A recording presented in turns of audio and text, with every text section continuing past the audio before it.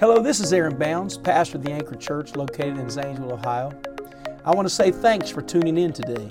I hope this podcast inspires you, encourages you, and helps you to live the life God called you to live. Let's remain standing for the reading of the Word. We're so glad all of you are here today.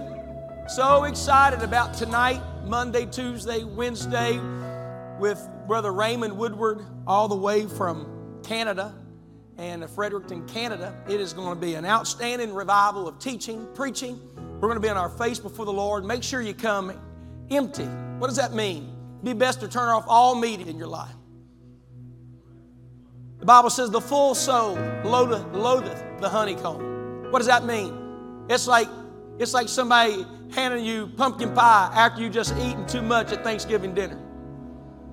Oh, anybody ever done that? How many's ever saw food and thought, no? Was it good? Oh, it would have been good, but you were full. Don't come full, come empty. Let your heart be open. Amen, and respond to the word. How many's ever been hungry and somebody said, oh, did you know? They told you the meal that was waiting. Oh, I'm so excited. Oh, I can't wait. Anybody know what I'm talking about? Look at your neighbor and say, come empty.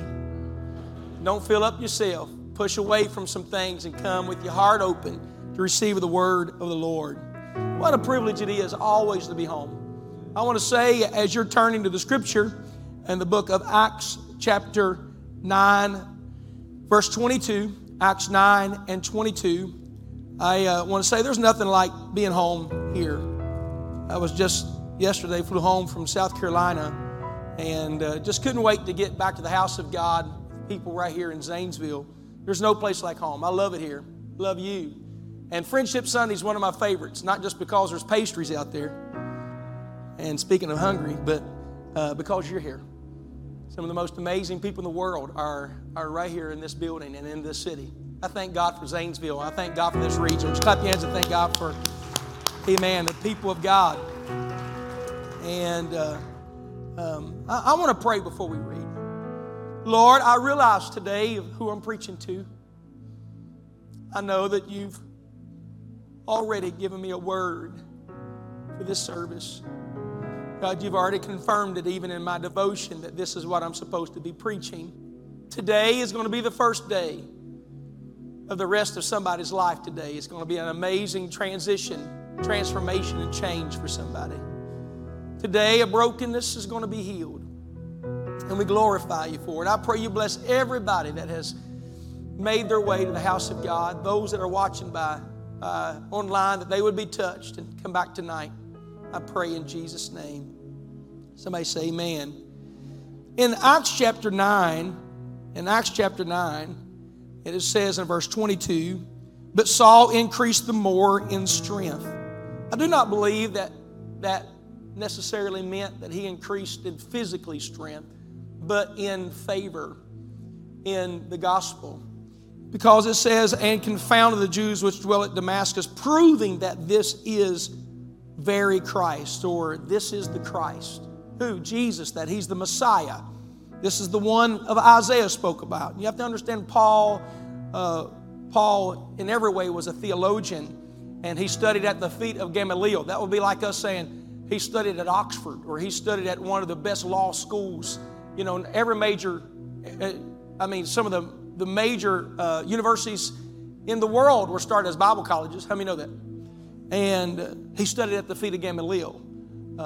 It would be like a man that I know that studied at the feet of one of the Supreme Court justices that just died a few years ago, conservative Supreme Court justice. He studied with him. I bet it was Scalia or something like that name, but it was Paul, now Saul, who becomes the Apostle Paul. He's proving that this is Christ. He's not just another prophet. He's not just the son of a carpenter. It's the Messiah. And so after that many days were fulfilled, the Jews took counsel to kill him. Same people he worked for are now after him. But their laying in wait was known of Saul, and they watched the gates day and night to what?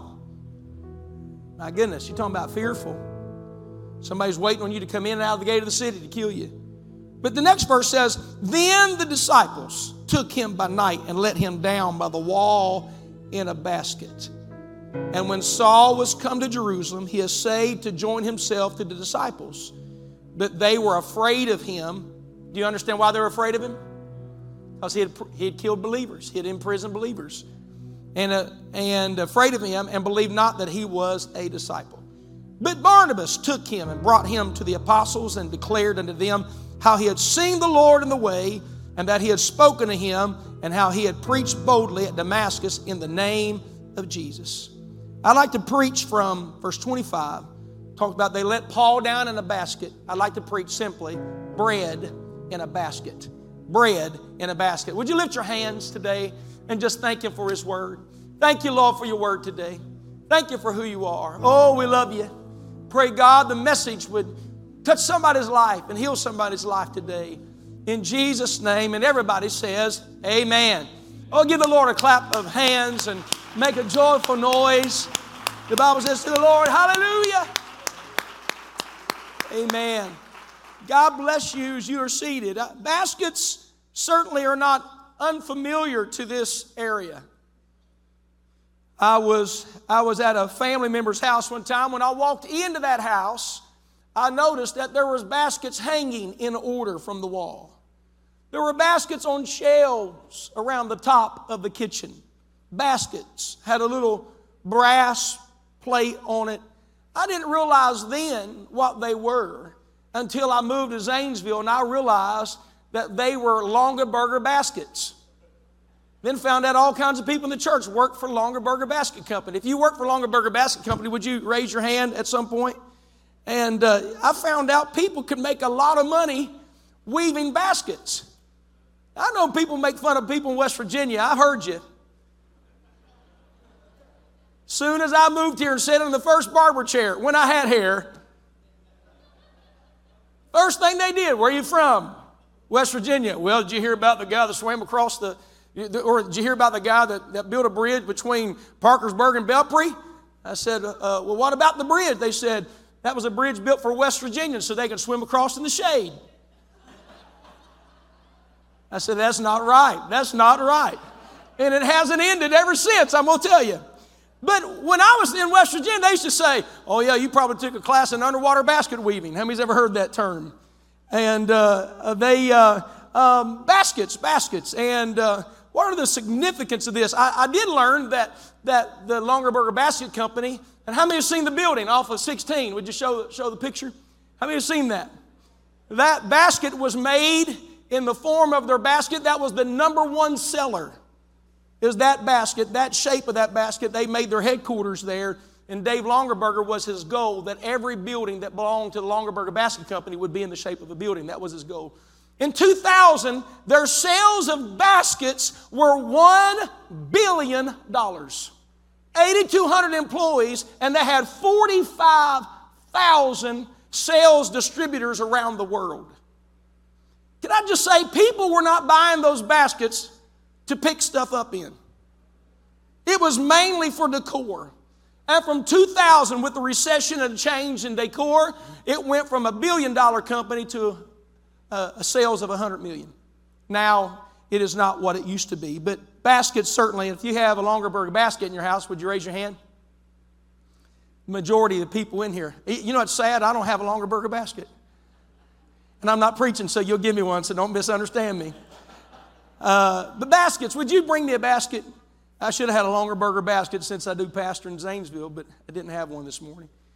But baskets have been something that's been around for a very, very long time. I'm not here to preach about Dave Longaberger or the building, but I have come to talk to you that somewhere in the Bible, they let a man down out of a window in a basket. When I think of these, I think of something that it reminds me of a story I heard one time about a pastor looked up in the attic and he said he found a basket and there were 2 eggs and $600 in the basket. And he went downstairs. He said, honey, I found a basket. It had 2 eggs in it and $600. He said, what are those eggs for? She said, well, every time over the years that you preach a bad message, she said, I put eggs in that basket. He said, well, that makes me feel pretty good. I've been preaching for decades, only 2 eggs. She said, no, every time I got a dozen, I sold them. That's a bad gospel in a basket. But here Paul is in a predicament, and they're going to try to kill him. But somebody saw value in the Apostle Paul.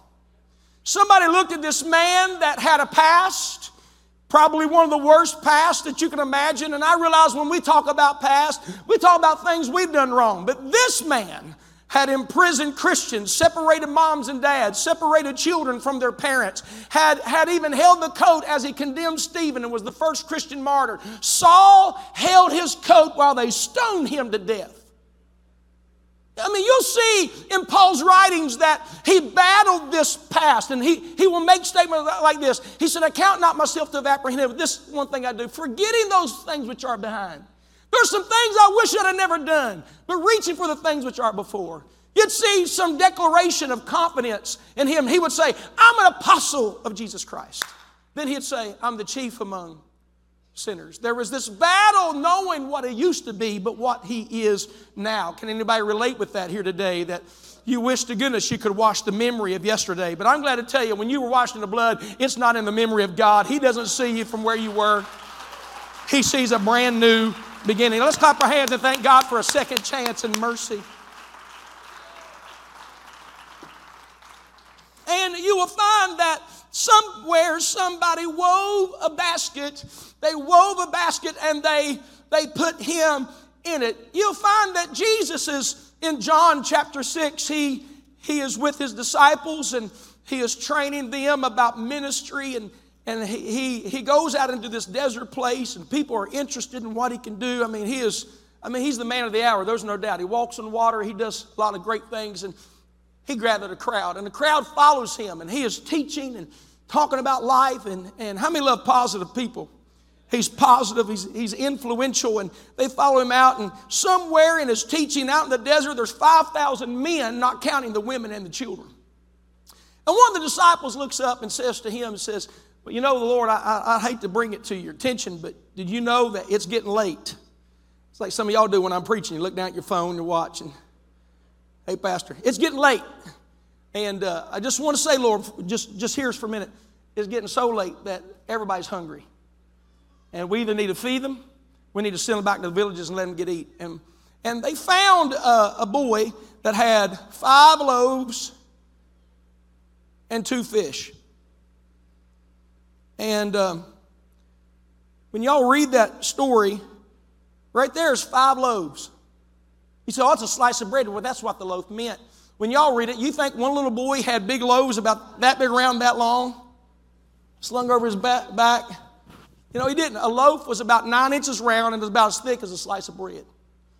He had 2 fishes, would have been dried fish. If you've ever been in Europe or places, they have fish markets. How many's ever been in New York and seen the fish markets? Some of them I've been where the fish are still flopping in the baskets. I have. I've been there and I've seen some that they look like had hung there for days. I'm like, I don't want any of that. But I've been in Europe where they have fish markets in the market. They'll have vegetables, and they also have an area where there's fish. There'll be dried fish, and you purchase that. Well, that way it would have been back in the day, these fish that had been dried. And he had these fish that were there, and the Lord said, hey, why don't you just set everybody down? Set everybody down, and the Bible says they sat down in the grass, and some in 50s, and a group of 5,000 men, not counting the women and children, they all sat down. And the Lord got his disciples together, and he took bread and he broke it. Only other time I find that he broke the bread was at the Last Supper with his disciples. And he said, this is my body. He compared the bread to himself. He compared the bread to his humanity. He said, when they break me, he said, when they break the bread, they're breaking me. And that's why in communion we break the wafer before we eat it, because how many know he was broken? Why was the Lord broken? Why was he beaten? Why was he crucified? Because he wanted to heal your brokenness. He came down so you could go up. He became broken so you could be healed. And there are people in this room today that you know what it's like to be broken, and how can I move on beyond this? How am I going to get through this? Anybody ever been there that your life was broken? Come on, be real with me right now. You know, it's a difference between broken and then somebody saying they got it all together. Sometimes you don't feel like you have anything together. There's a verse that says he's nigh to them that are of a broken heart. How many's ever had a broken heart? disappointed, left behind, broken. Something didn't work out. You were broken. And the Bible says he gathered his disciples together. Sister Tabor, I want you to come help me today. You're going to be a disciple of Jesus Christ. Come here for a minute. See, when we talk about discipleship, one of the things, when we mention the word disciple in Christianity, we always picture the 12 disciples. But when you get in the New Testament, the book of Acts, disciples were not only men, but they were also women. When the term disciples in the Bible said that the disciples took him and let him down the basket, if you're not careful, you'll read that, you'll think Simon Peter and Andrew and Bartholomew and all these, you'll picture these disciples, original disciples there. But a disciple was a follower of Jesus Christ that's teaching somebody about Jesus Christ. Somebody say amen. And so, but you're going to be one of the 12 right now. And so when Jesus was with 12 disciples, he's mentoring, they came to him, come with me. And he took this boy's 5 loaves, and he break it. And when he break it, there would have been probably a fish and crackers. And he took that and break it. And he said, I want you to go take it, distribute it to the crowd, and go ahead. And come here, Logan. And Jesus took the bread, and here he is. He took the bread, and he break it. And he gave it to them, and he said, go take it. You know, Faith looks like she's real hungry. She probably didn't get a slushie this morning, so go give her.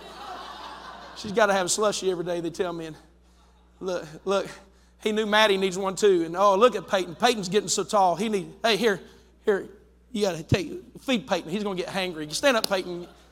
And he's going around, and he's feeding these people, and he breaks the bread, and come here, Logan. Sister Tabor, come on back. Man, I mean, my lambs, you can't give them that small of pieces.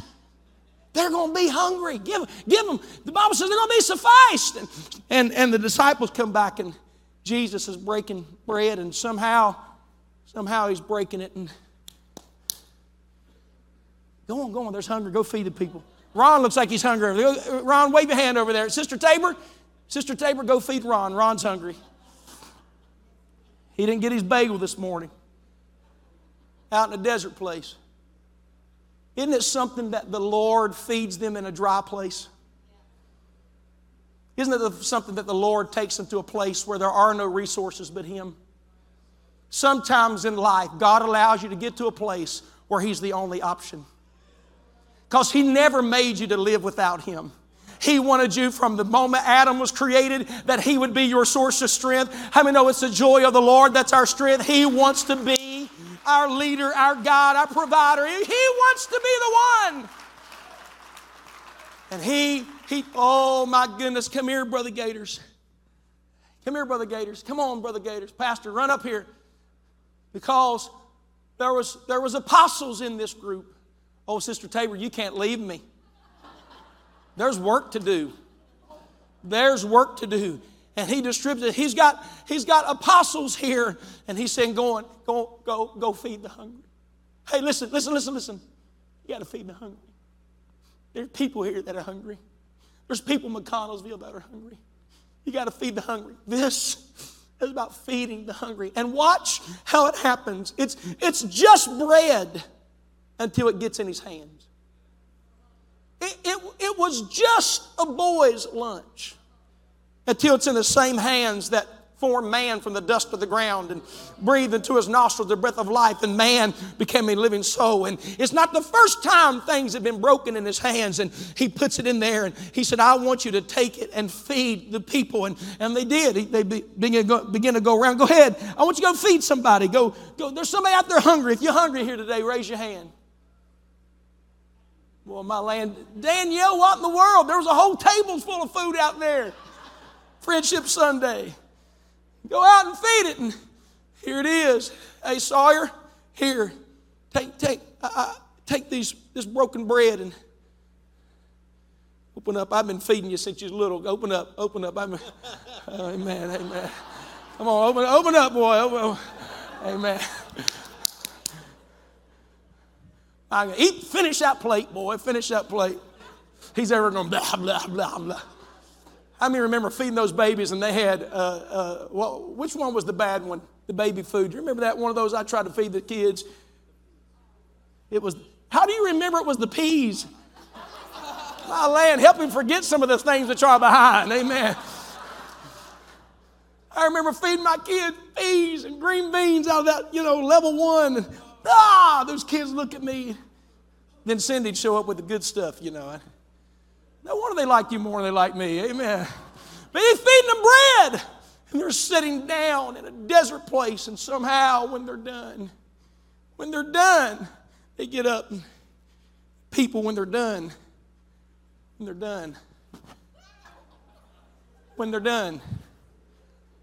they've left service,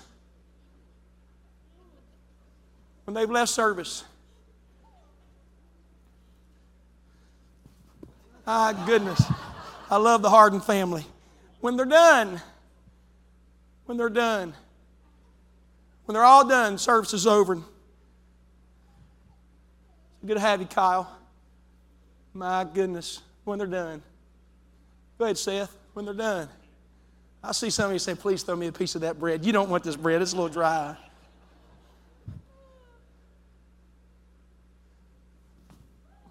That was going for Brother Fred. Brother Fred, you were raised in this. And sometimes when we come to the house of God, truth of the matter is we've eaten the bread and we're done. We're satisfied. Oh, service so good today. Didn't you enjoy that word? Oh, I enjoyed that choir. I enjoyed that. You walk out, you're full. Come all the way from Missouri.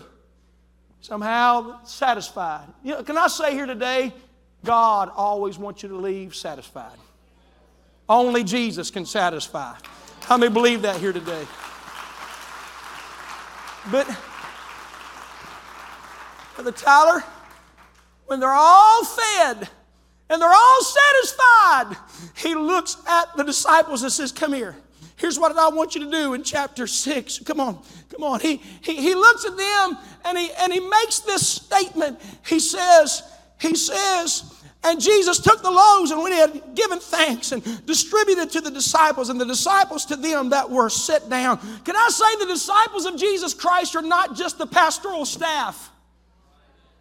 It's Sister Tabor and Sister Debbie and Sister Ayla. Everybody in the building should be a disciple of Jesus Christ.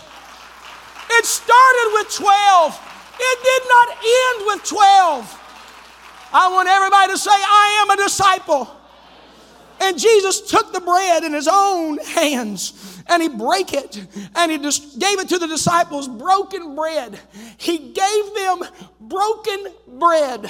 He put in their life broken bread. I don't know how to say it today, but everybody in this building at some point, God allowed you to be in the hands in brokenness and put you into the hands of a preacher. I'm so glad that when I was broken, I had a preacher to preach me out of brokenness, preach me out of chaos, a broken mind, a broken heart, a broken spirit. Hallelujah.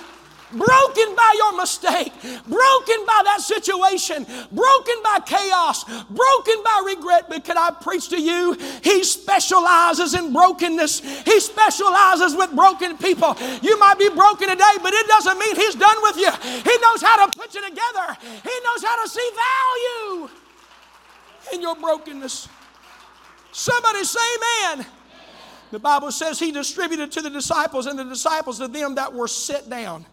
And likewise of the fishes as much as they would. When they were filled, and he said unto his disciples, gather up the fragments that remain. Dinner's over. The crowd's rubbing their bellies. Boy, that's good, wasn't it? Oh my goodness, I feel so good. I couldn't eat another bite.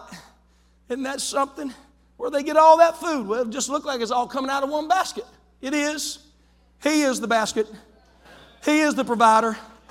Amen. I'm going to tell somebody that's in this room, somebody watching, everything you've been looking for other places you'll find in his basket, in his storehouse. He's got everything you need. Joy and peace and happiness, forgiveness. Amen. It's a place where you can get everything you need. Watch this. Therefore, they gathered them together and filled 12 baskets with the fragments of the 5 barley loaves, which remained over and above unto him that had eaten. You know what he said? He said, I want you to gather the fragments that nothing be lost. You know what? To some people, come here, look at that. I don't want you to let any of it lost. You know, I know it looks small, but the hand of the master was up on it. I know it looks insignificant. I know it's a broken piece of something that was whole, but I don't want it to be lost. I don't want it to be lost. I want it matters to the master. And as a disciple, you can't just be a distributor. And as a saint, you can't just be a contributor. Somebody's got to be the gatherer of the broken, the gatherer of the fragments, the gatherer of what used to be whole. So nobody is lost. If you're here today, you feel insignificant, He wants to gather you into the basket. He wants to gather you into the kingdom. Insignificant and insignificant. Come here, Saul.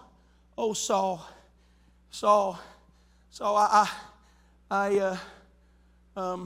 You sit down, Brother Tyler. Listen, you thought you were doing right. You thought you were going down the right road, killing saints, imprisoning people. And one day, you are on your way to Damascus to imprison Christians. And a light, see that light right there? See what I have to look through to preach to you people? A light, it hurts, doesn't it? Yeah, don't look at it too long. You have to get new glasses, amen. He looks at the light. He looks at the light. He's knocked down. He's knocked down. He got to knock down. A voice speaks to him and says, Saul, why persecutest thou me? Help me now. You got to be Saul. You got to. You do a little better. Oh, you stand. Yeah, just right there. Just put your hands up. Yeah, it's piercing. And it was the voice of Jesus Christ. It's written in red. Don't you realize what you're doing, Saul? Every time you imprison one of my believers, you're messing with me. Every time you discourage a youth, you're messing with me.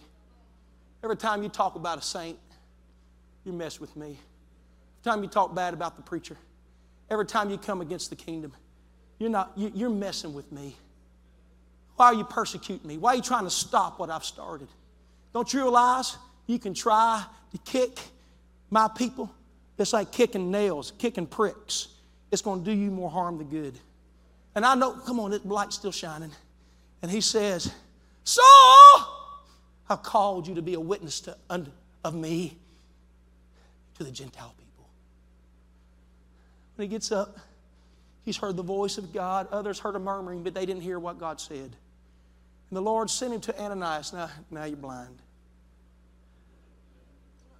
Might be blind after I take those glasses off, huh, Bubba? He looks around.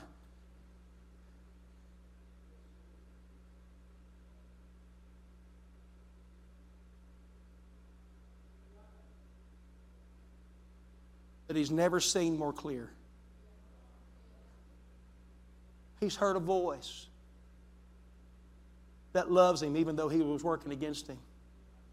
Some of you used to hate God because of your life circumstances, and the Lord still reached for you. Still reached.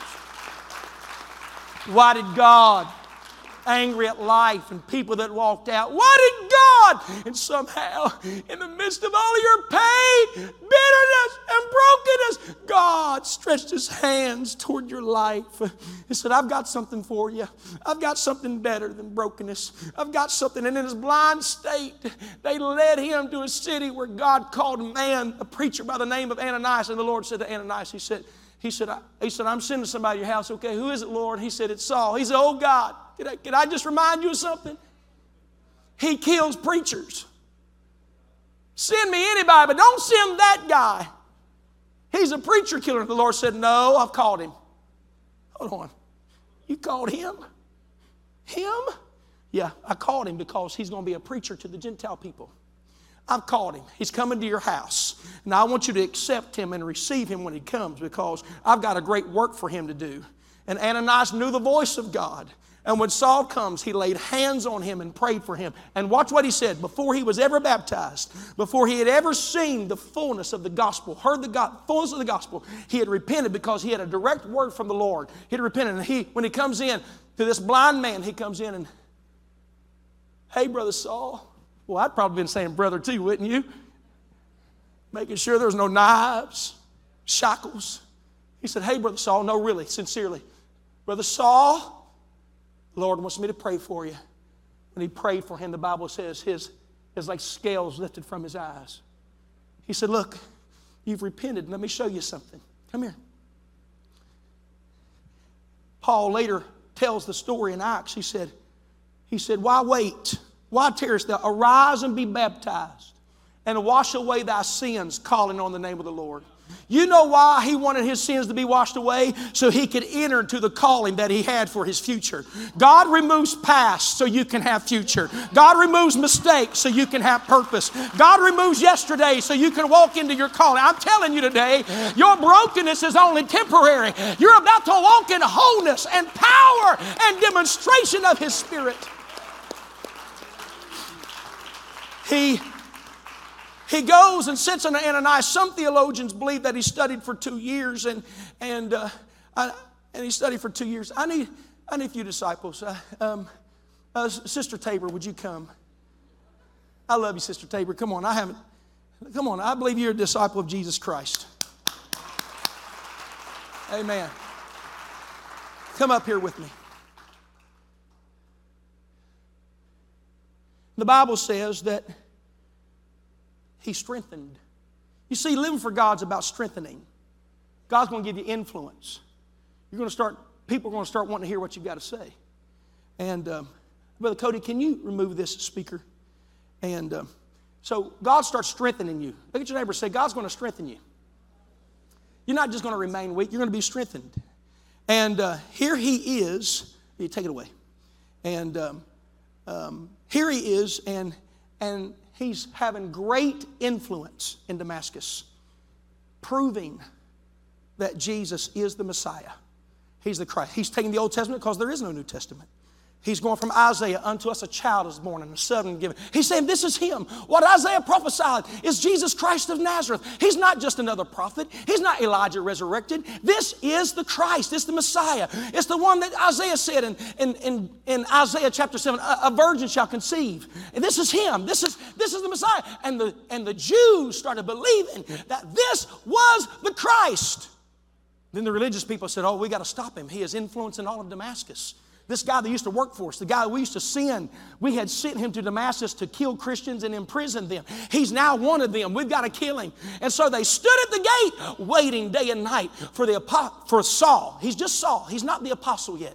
He's just Saul. He's a new convert. Oh, I feel like preaching. He's a new convert. But you know what? Somebody looked at this new guy in the church, looked at this person that had a past, and they believed in him. Because the Bible says when they sought to kill him, oh my, when they sought to kill him in Acts 9, the Bible tells us, then the disciples took him by night and let him down by the wall in a basket. I need some, come here, Rebecca, run up here with Pastor. Come here, Maddie, run up here. Come here, Peyton, run up here. Where you at, Brother Tyler? You need to go pick up some crumbs. Go get some fragments while I'm up here. And they come in, they're in the house. They're up here, up in the wall. They're up on some second, maybe third story window. And they're in here, and they have been listening to him talk about Christ. They are disciples. They are Christians. And they realize the enemy wants to take him out. There's an enemy that wants to destroy this young man. There's an enemy that would like this new convert to be destroyed. But you know what they said? Oh, we're not going to let him die. We're not letting him go out in the streets. You know what we're going to do? We're going to put him in a basket.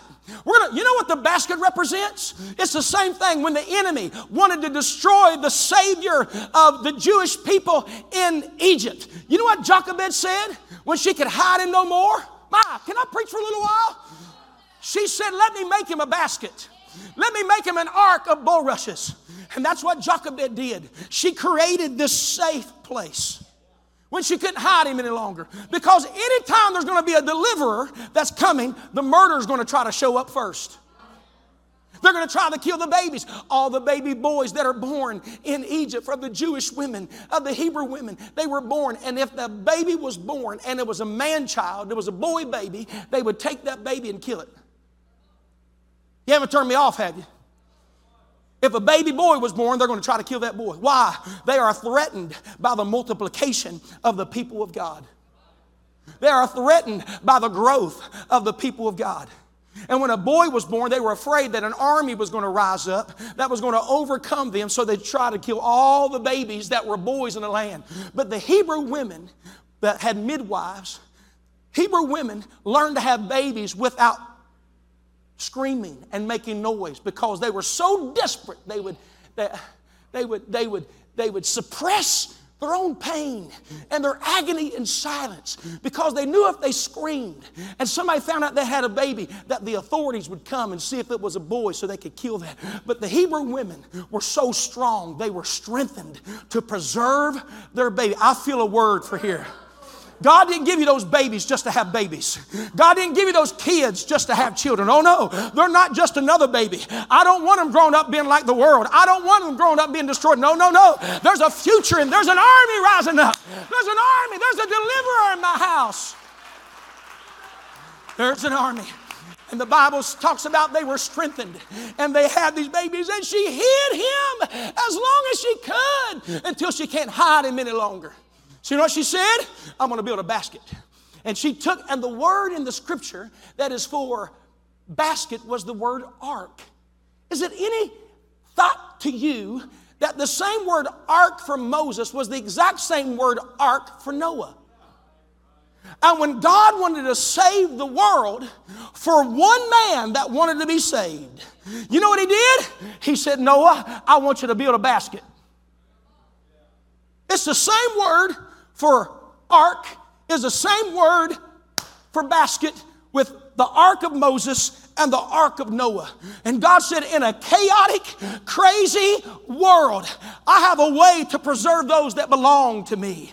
And I realize the Bible says, woe to them that give suck in the last days. I've had people say, I don't want to have children because it's the last days. I understand that. But don't you think for a minute you can't have babies because the world's in chaos. God will teach you how to build a basket to preserve your children in a day of chaos. Come on, I'm going to tell you, our babies are going to be okay. Our children are going to, I wish a mother would stand up in this room and say, my baby's going to be all right. My children are, hey, I'm not living in fear because the world is chaotic. I know the Egyptians would like to take you out, but I'm building a basket. We're going to build a church. We're going to have disciples that say, no, we're going to preserve what is valuable to God. She put him in a basket. They used, in those days, Sister Tabor, they used grass for Moses. You could weave grass, bulrush, or it's grass that grew in the water. She weaved it so well. You could weave grass unlike maple. You can weave grass unlike palm. You can weave grass so tight-knit that it'll hold water. And she took pitch, it was tar. And are y'all with me today? She took tar and she put tar around it. Maybe she put it within, but I can't prove it, but certainly without. The Bible calls it slime, but it was tar. She put it around it and had maybe a lid on it.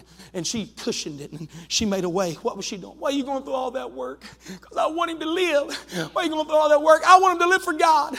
I don't want the enemy to take him out. They've said we got to throw him in the Nile. Oh no. I'm going to build something that's going to keep him safe. And you know what? She takes Jochebed. Jochebed takes Moses. I wish I had a basket big enough. And puts him in a basket. He says, I've done all I can do. But I'm going to place him near the palace. I'm going to place him near the edge.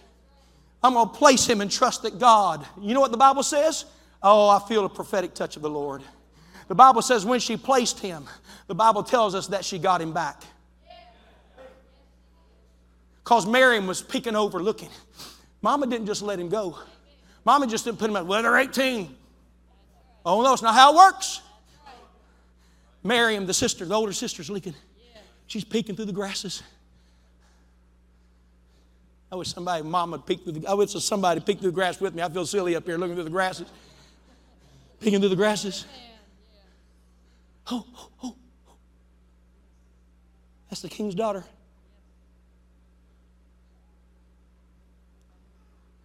And she says, starts hearing the baby cry. Don't do it. Don't do it, Ben. Don't cry. Your buddy's going to make fun of you. You did a pretty good job. Is there a baby in the building? Anybody have a baby? Huh? Let's see. Can I hold the baby?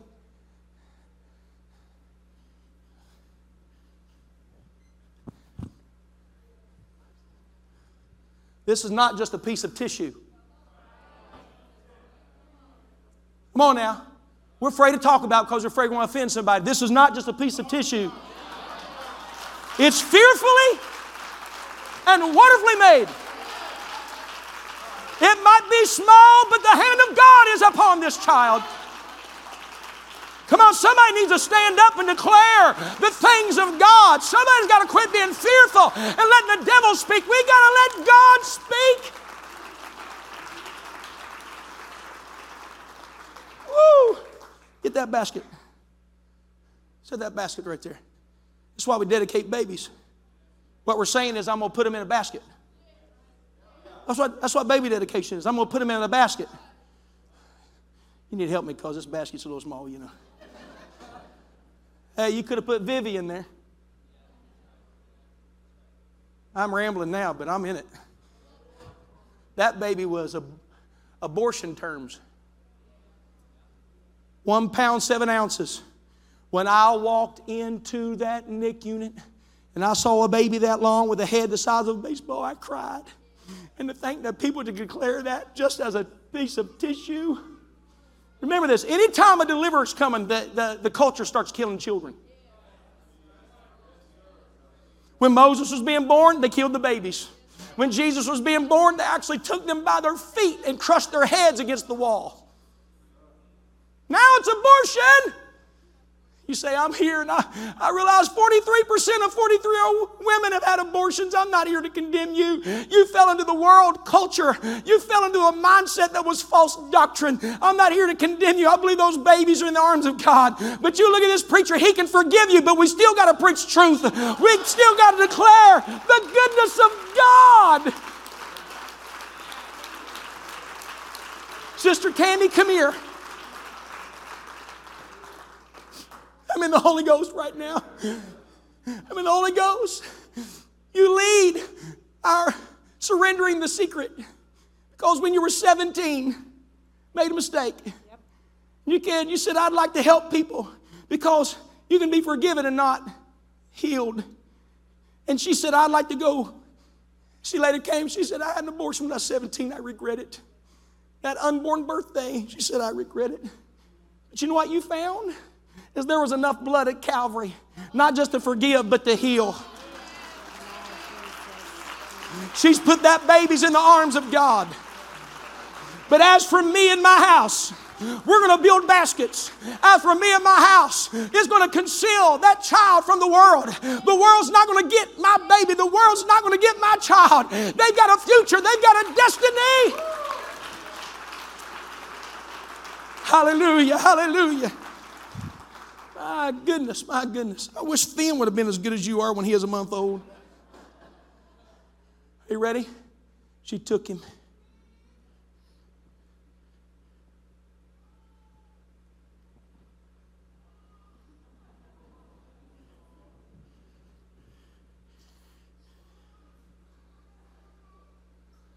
Where am I?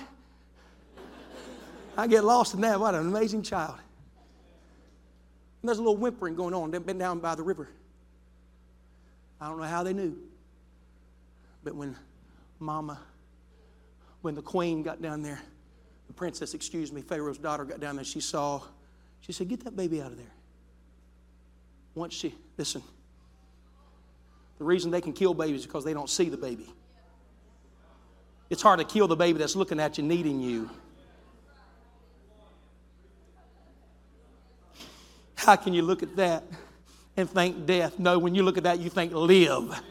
I want them to live. Sister Krista, it's going to be all right.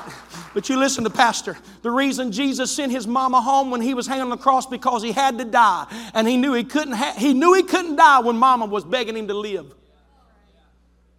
He knew he couldn't die when she was saying, get off that cross, Jesus. I don't want you to be hurting, Jesus. Get off that cross. He finally said, Mother, behold thy son. Son, behold thy mother. The same hour they went home because he could not fulfill Calvary with mama begging him to live. We got to get some mamas that want the baby to live. We got to get a church that wants the baby to live. Come on, I'm preaching to the church. We got to want the baby to live. And so they drew him out of the water. And when they pulled him up out of the water, when they pulled him up out of destruction, they called him Moses, which means brought out of the water. Everybody say brought out of the water. And she said, look at that. Look at those blue eyes. We're going to save this baby. The problem is, that's a Hebrew baby. I can tell. I'm not a nurse. I don't have any. We need a nurse. And Miriam comes strolling out of the bulrushes with a Hebrew accent. Probably spoke in maybe Egyptian, I don't know, been there long enough. But she says, I know somebody to be a nurse. I know a nurse. I know a Hebrew nurse. And the princess says, I'll tell you what we'll do. We're going to pay her to nurse this baby. And they give the baby back to her. And she gets paid to do what God called her to do. Are y'all with me? And guess what she got to do? I need the baby back. That's okay. Because once mama gets the baby, she starts doing things like this. You don't belong in Egypt. Egypt's not your home. Hear, O Israel, the Lord our God is one Lord. Listen to me, baby. There's a future in you. You got to understand there's something in you that's great. There's something in you that's powerful. Come here, Johnny. Johnny, listen. Live a life that this baby can reflect. Live a life of prayer that this baby can look up to, because the hand of the Lord has touched you, Johnny. From the moment you were little, you didn't recognize it, but the hand of the Lord is upon your life. And the hand of the Lord that's upon your life is going to be the same hand that's going to be upon your child. I come to preach to you, let the baby live. Let the baby... I wish somebody would jump to your feet, clap your hands, and shout, let the baby live. Let the baby live. I need some ropes. Remain standing. I'm done. If the ark can save Noah, it's a basket. If the ark, bring it on. The ark. If the ark, come here, up, down. Put your feet in there. Put your feet, just put your feet, stand on here. I forgot you got your eyesight back. Give him ring his glasses. Look at your neighbor and say, let's let the baby live. You know what we need to do? We need to throw baby parties. We need to celebrate the babies. Well, I don't know what you're talking about. The Bible says all of heaven rejoices over one sinner that repents. Hey. Oh my goodness, you're heavy. They're going to kill him. Sister Tabor, you haven't been here for 80 years, but you've been here for a lot of it. Haven't you? All three pastors. Can I tell you something? You might not think you're much, but you're a disciple. When Saul over there, that doesn't, he knows there's a call of God. He just don't know exactly what it is. He just knows the revelation right now. He loves God. He's built an altar before the Lord. They're going to kill him. If you don't do something, they're going to kill his relationship with God. They're going to kill, help me, I can't do this by myself. He's too heavy. His future is in my hands. Every now and then, all it takes is, Saul, I just want you to know I've been watching you. I'm so glad you're at church. You got a prayer journal, and you write his name on there, Saul, future apostle. Will change the world. Hey, you're not pulling hard enough. It's not easy. All of a sudden, will you work the nursery? Take care of babies? I know you got a beautiful voice, and I know you want to be in youth service, and I know you want to be at Sunday night, but you're chasing little dirty, snotty kids around. But there's a prophet in him. Only that big. I know it doesn't look like much. It's just small. But there's hand of the gods upon it.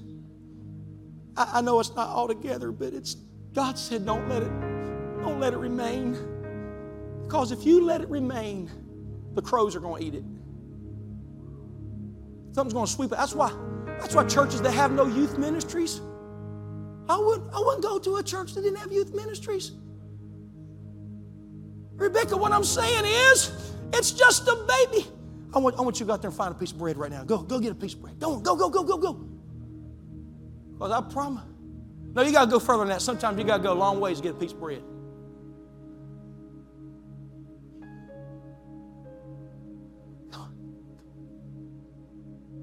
Come on. Because if I'm holding a baby in the nursery, I'm not preaching. I need you to help me. My wife used to say, I don't even know why I go to church. 3 outfits have already been messed up before church ever started. All right, honey? She come walk in the foyer. And now, when you don't see her in church, she's taking care of somebody's kid. Because every baby matters.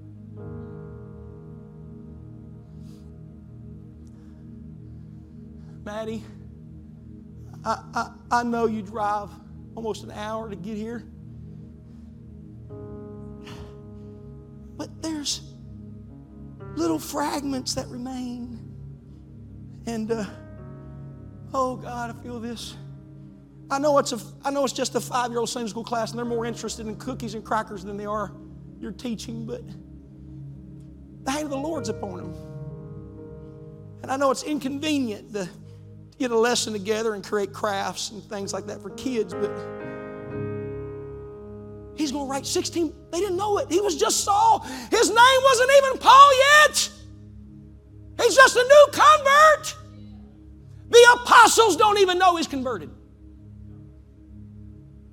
They still fearful of him. But there was some, excuse my term, some of the disciples, we do not know their name.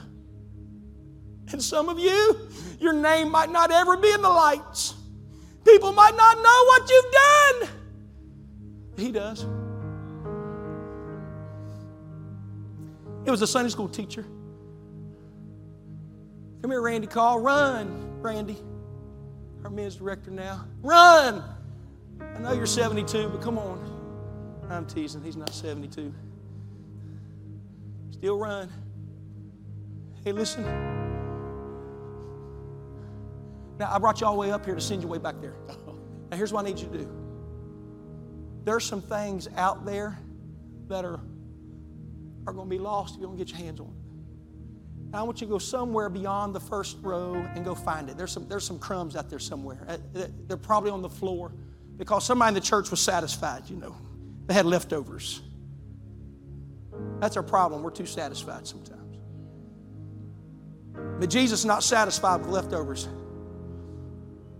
That's it. You know what we call this? Bus ministry. Outreach. That's good. Come on. Just, hey, that's fine. You found 2. That's good. We don't have to have 15 on the van to celebrate. Just 1. That nothing.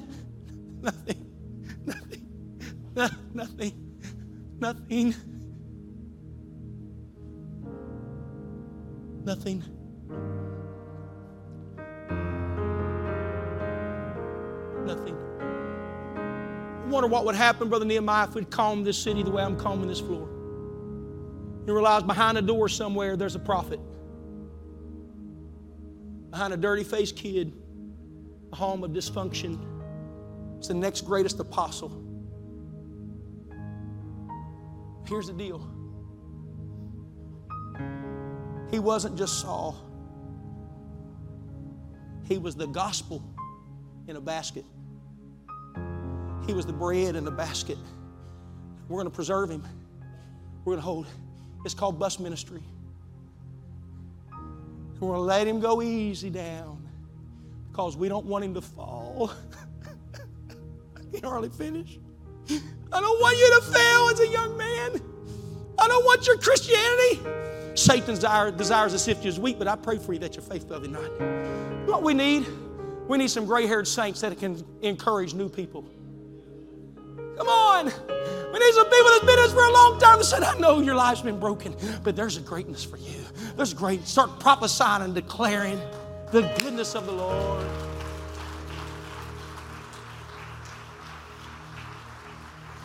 Come here.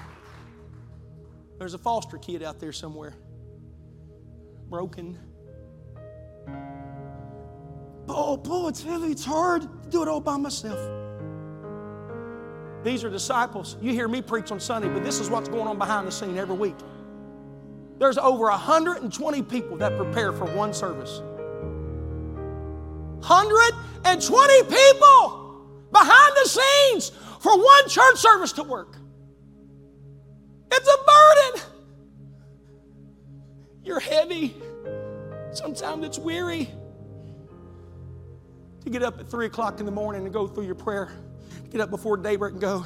Come an hour and a half early. She's the earliest person. She gets the earliest bird award.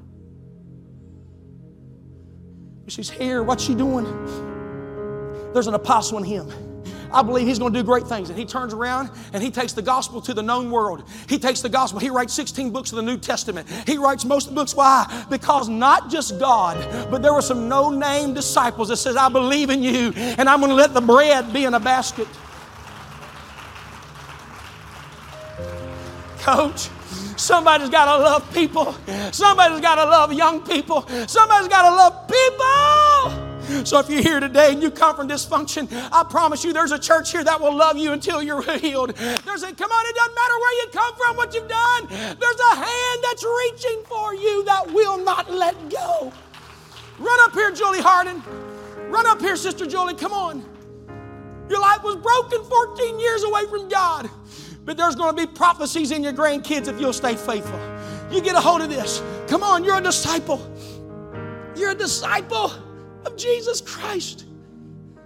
There's bread in the basket. I say this in closing. Paul said, you want to boast? He said, let me boast. It's amazing how God speaks to me, Hannah, because the Lord told me to preach about the basket today. And I ended my chapter in devotion, and it ends with Paul talking about being let down in a basket. You know how many hands are on your life? Do you realize it's not just mom and daddy and pastor, Sister Bounds, Bible quiz coaches, youth team, people that have already saw you and never said a word about what they do, but behind it, they're praying for you. Do you realize how many hands have been on your life? How long have you been in the church? You were born. Well, if you tell me, everybody's going to know your age, so don't tell me. 49 years. Do you realize how many hands were on your life? Paul said this. Brother John, do you realize how many prayers? I got Sunday school teachers. I got Sunday school teachers come up to me that were my Sunday school teachers' kids and said, I pray for you every single day, Brother Aaron. Every day. They didn't forget me. And I was that tall. Doing Bible memorization verses. And they'd wrap their little hands around me, pull me, and I'd hug their legs. Not just a tiny tot like Parker. Parker doesn't know it, but he's got all kinds of hands around him.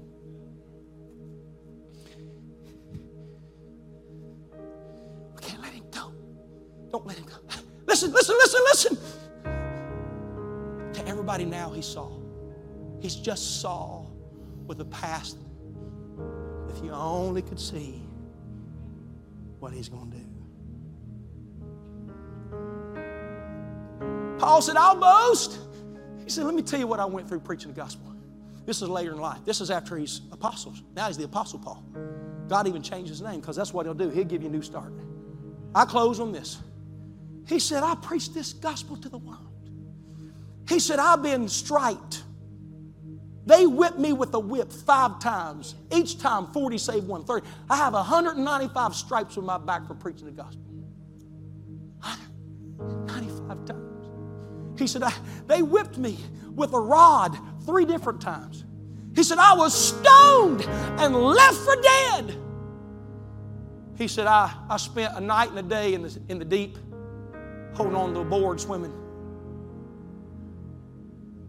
Carry this gospel. I was out. Can you imagine being out in the deep all night, swimming because your life has been broken? Brother Gene, there's people swimming, just barely holding on, but there's a Savior's going to save them. Listen to me, Brother Gene.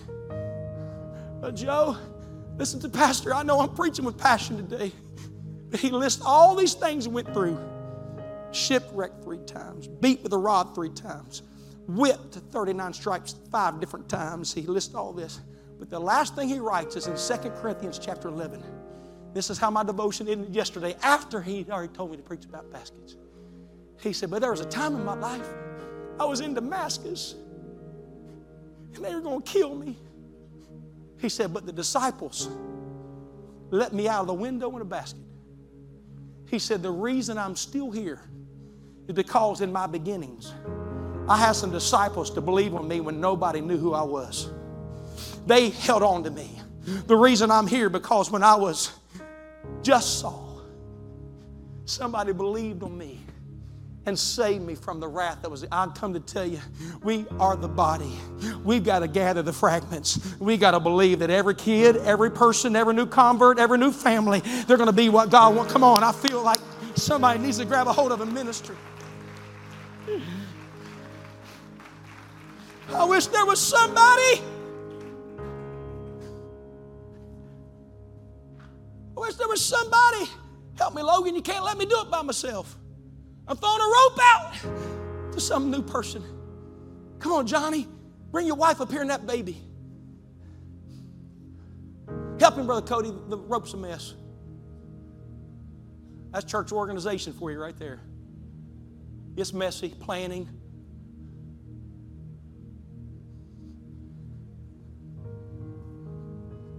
Here, y'all get this in. I'm going to get this in. Y'all ready? Get together, get together, get together. They've been new at the church. Been coming recently. We're not trying to bind you. We're just trying to keep you.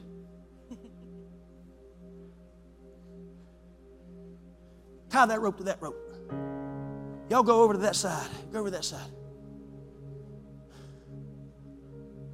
Pastor, why are you calling revival? Go on, go on, go on, go on. Sunday through Wednesday. Because I'm trying to strengthen the rope.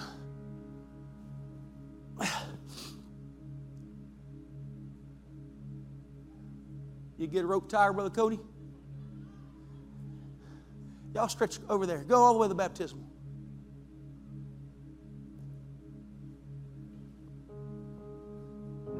Oh, my goodness. Don't let them go. Just can't let Pastor pull on them. Carry the burden. Hey, listen, Brother Johnny, you're heavy. That baby's heavy.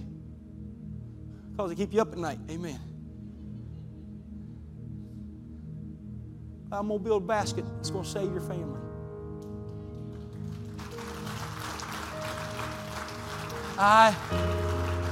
Hey, Sister Jackie, you remember we used to go to Avondale and had a bus ministry? Because somebody's got to love the broken. Somebody's got to love the baby. Somebody's got to love the new convert. I don't want to be a 5,000 crowd that just eats the bread. Let me be the gatherer of the fragments. You want to be the crowd, or you want to be a disciple? Be a disciple, you got to gather fragments. You got to put your hand on the broken. I'm preaching to somebody. There's a call of God in here. My goodness, there's a call of God. There's a call. Tabor, there's a call of God. I wish somebody got a burden for prayer. They said, you know what? I'm going after some of the lost. I wish somebody come and grab a hold of the rope and say, I'm going to hold on. Every church service I'm going to be at, I'm not staying home. No, I'm going to get a hold of the rope. I'm going to let the apostle out of the window. I'm not going to let the baby die. I'm going to hold on to this family. Come on, Mom and Daddy. Come on, I wish there were some moms right now to make a covenant. I'm going to get a hold of the rope. I'm going to get a hold of the rope. That no fragment remain lost. Oh, Pastor, I've just been coming to church and eating the bread. There's a lost soul out there. The next great church planter's out there somewhere. Today, I gather. Lord, I pray over this church. Lord, that we will not be consumers, but we'll be disciples. We won't be consumers, but we'll be gatherers. Come on, there's healing coming in this room right now. The bread is being distributed.